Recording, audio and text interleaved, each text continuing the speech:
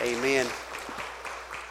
Hope you were listening to those words. That's some powerful words in that last song. And thank you for sharing some new ones with us. There's some guys I was hanging out with yesterday who said, one time Amazing Grace was new and Blessed Assurance was new. And people tolerated it and bore with it long enough till it grew on them. And the message sunk in, and we're still singing it today. But thank y'all for those wonderful songs. Going to change gears a little bit. I want you to look at the book of Joshua, chapter 14. We can't go through Senior Adult Sunday without talking a little bit about Caleb and his experience. But before we get into God's Word, let's have a word of prayer. Lord God, thank you so much for our young people who have lended their time and their talents towards this ministry with the band. Thank you for their service today as they help with the Senior Adult Luncheon, Lord. We pray for the children and the people ministering to them over in the ALC, Lord, and everywhere all over this church, Lord. We just pray for the presence and the power of your Holy Spirit, that you would equip us for the work of the ministry, and that you would challenge us to be more than we currently are. Lord, help us not to beat ourselves up. Think about that song. We beat ourselves up so much of the time. But you plead our cause and you right our wrongs, and you're the one who set us free. Thank you for that great message. And Lord, help us to apply that too. In Jesus' name we pray. Amen. All right, so Joshua chapter 14. You can be making your way there. And better down here or up there. Y'all sitting down, this will work, right?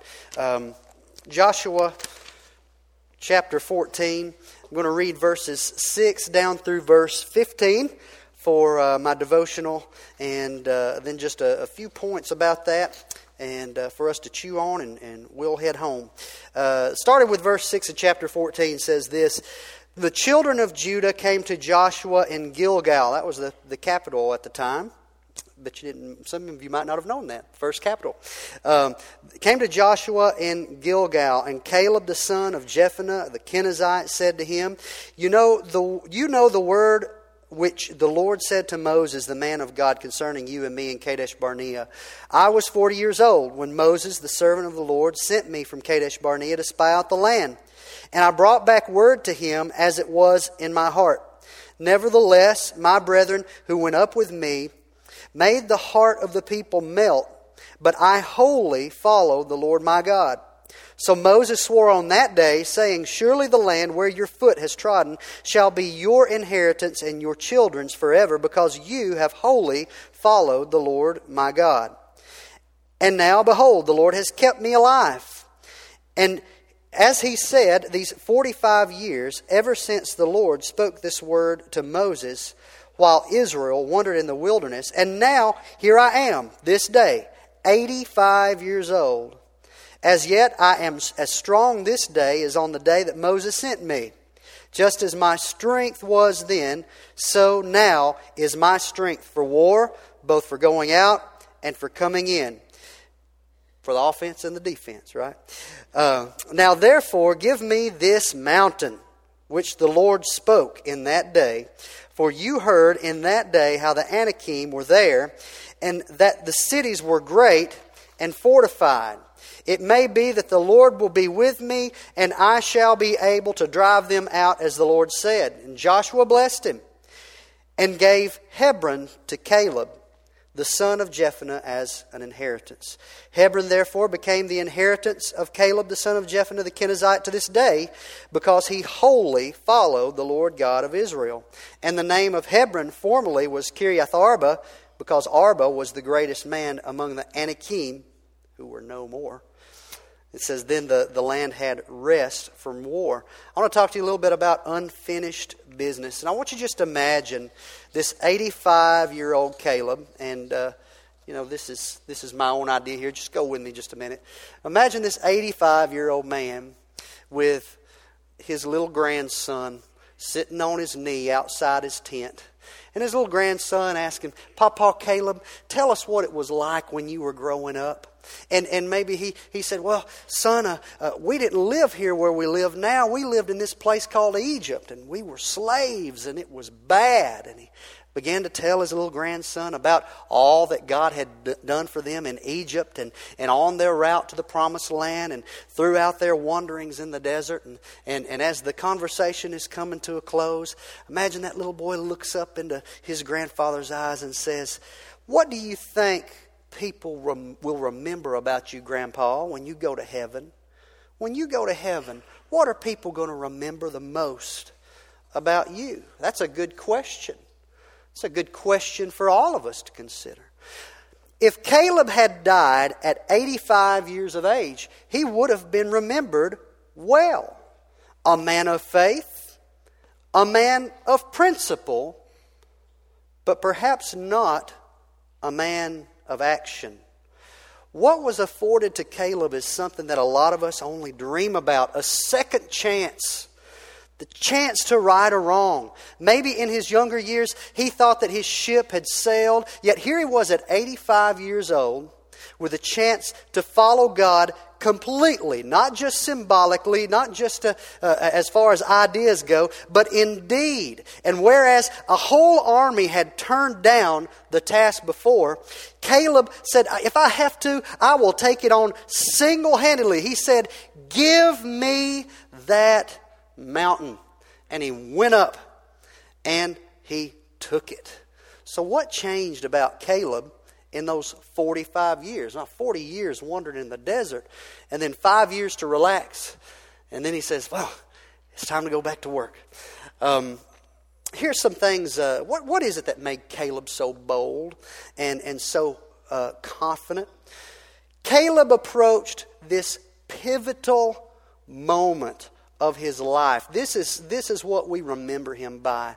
You know, he kept God on hold, kind of, or maybe God kept him on hold, whichever way that you want to look at it. For these 45 years, there's something that was in his heart. There was something that he had to do that he hadn't done yet. And here he was, 85. Here's some things that I think changed or grew within Caleb. Caleb approached this pivotal moment of his life, first of all, with maturity. Say maturity. Maturity. All right. That's what I do with the young ones sometimes. Maturity. Maturity does not reflect a quantity of time so much as a quality of experience. Caleb was mature when he was young. There were 12 spies that went out into the Promised Land to check it out, and there were only two of them, Caleb and Joshua, that said, "You know what? There's some bad dudes living over there.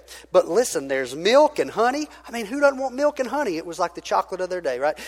But there's milk and there's honey and there's great big bunches of grapes. And you know what? If God is for us, who could be against us, right? So we'll go over and we'll fight these giants. But there was 10 other men saying, The day we march into that territory, you might as well buy us a coffin and a tombstone and a brand new suit and tell us goodbye. And you know what? That kind of sunk in with the people of Israel. It even sunk in with Moses.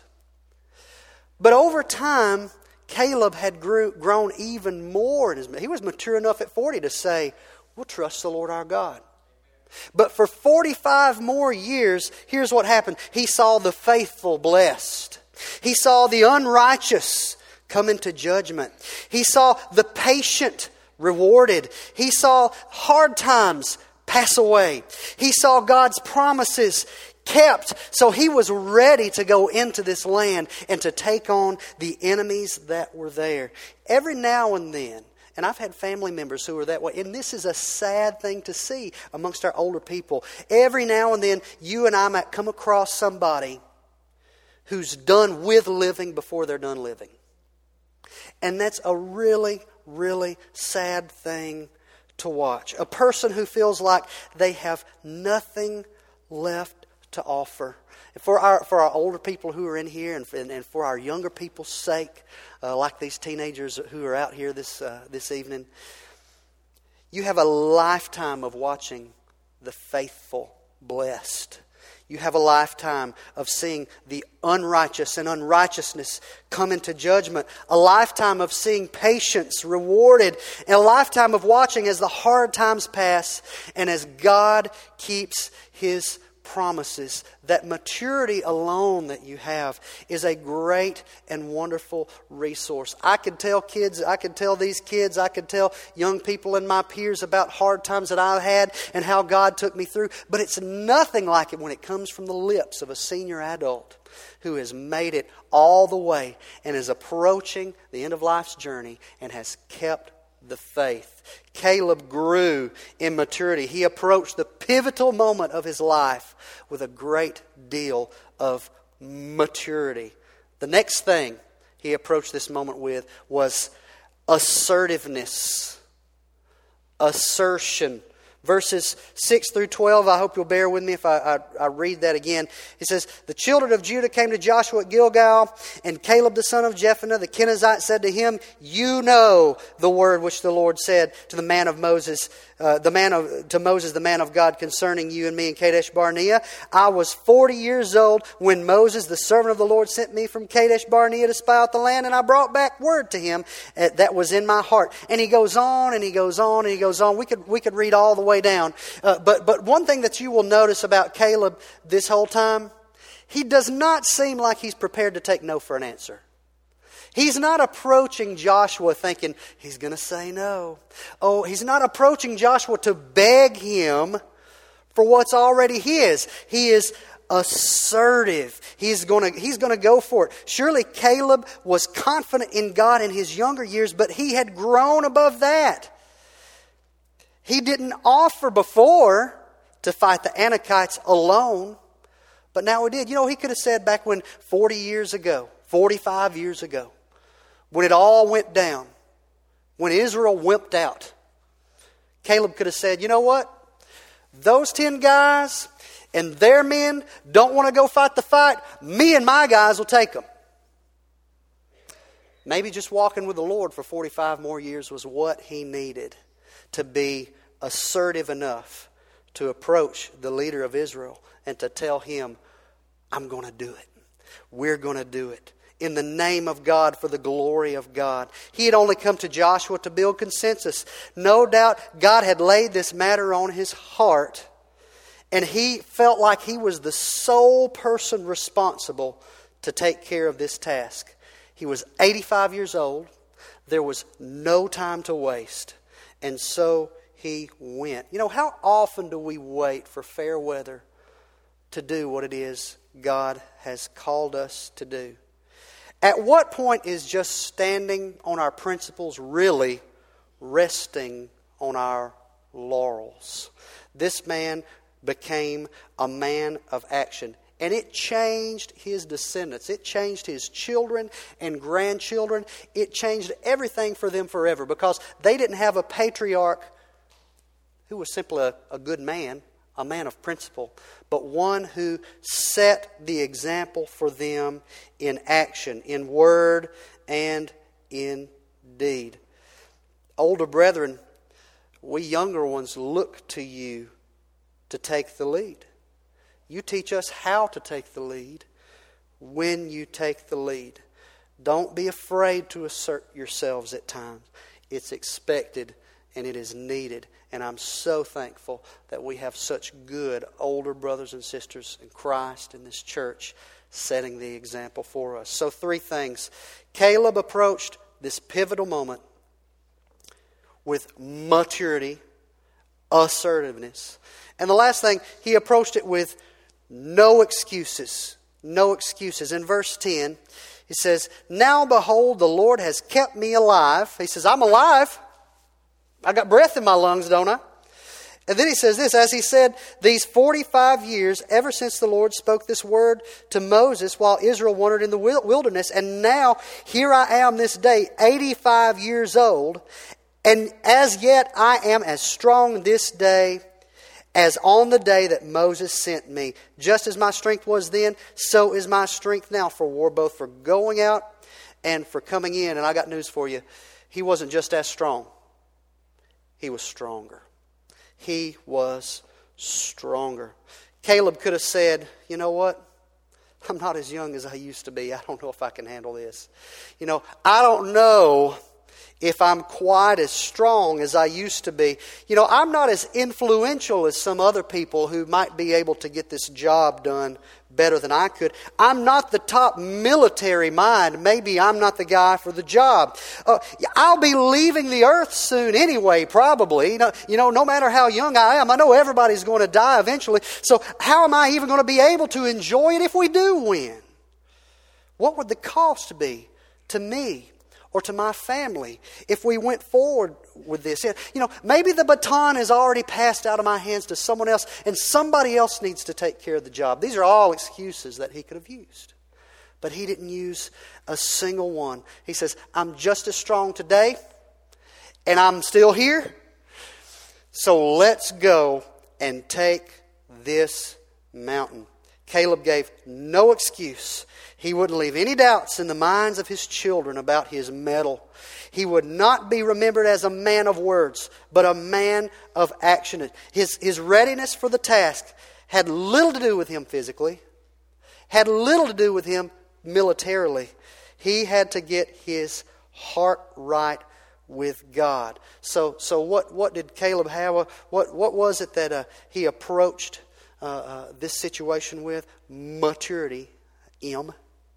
Assertiveness, A. And no excuses, N. Man. He was a man. He had to be a man. He had to man up this one last time and push all the way to the finish line. And that's exactly what he did. And that's why we speak of him so fondly. We think about Caleb. Here's a guy, he had to wait so long. You think about how long David had to wait before he could become king. He waited and he waited and he waited. But his patience produced fruit. And we're so thankful that we have this example of Caleb. We're thankful for our older adults and your lifetime and your testimony of faith. And we're so happy that you share that with us. But, you know, I find this so refreshing because I can think of a time in my life where God laid something on my heart that I needed to do a long time ago, and I put him off. I wasn't like Caleb. I wasn't like Caleb and Joshua. I was like one of the 10. And I gave God all kinds of excuses as to why I could not follow him, go through with it right then and right there. But you know what? Maybe I'll get a chance someday, like Caleb got, to make it right. It might be when I'm 85. It might be when I'm 55. It might be when I'm 105. But I'm still waiting. You know, what God lays on our heart, we've got to follow through with. And I'm so thankful that we have a God of second chances. Some of you maybe tonight, that's what you're thinking. There's something that happened in my life, and I thought it was a ship that sailed, and I'd never get the chance back again in my life. Or there was a way that I felt I needed to serve God, and I didn't go and do it. I just want to bow, and Brother Jason's going to play, and we'll just have a little quiet time to pray and just to seek God's will. Maybe you went through an early portion of your life and didn't care anything about God at all. Maybe you weren't saved. Maybe you were living just some kind of licentious, terrible, awful lifestyle you don't even want to talk about now. And you say, these twilight years, or these final years, last 20 years, last 30 years, last 10 years, whatever it is, I want to give it over to serving God as much as I possibly can. Maybe it's a young person and you're saying, I've been on the wrong path. It's time to get on the right path. Just want to have a little time, first of all, to thank God for giving us second chances. Thank you, God, for giving us a chance to go back and get things right when we make a big mess out of them. Thank you, God, for following through on your promises, though sometimes we have to wait a long, long time. But when the time for action comes, help me to move with you and be obedient right away. So, Lord God, as our heads are bowed, speak to our hearts. Show us what it is that we can do. Comfort us and give us hope. You give us a purpose and you give us a reason for living. And Lord, thank you for this example we have in your word. Help us to man up. Help us to woman up. and push through to the prize, because it's greater than anything that this world has to offer. In the name of Jesus we pray.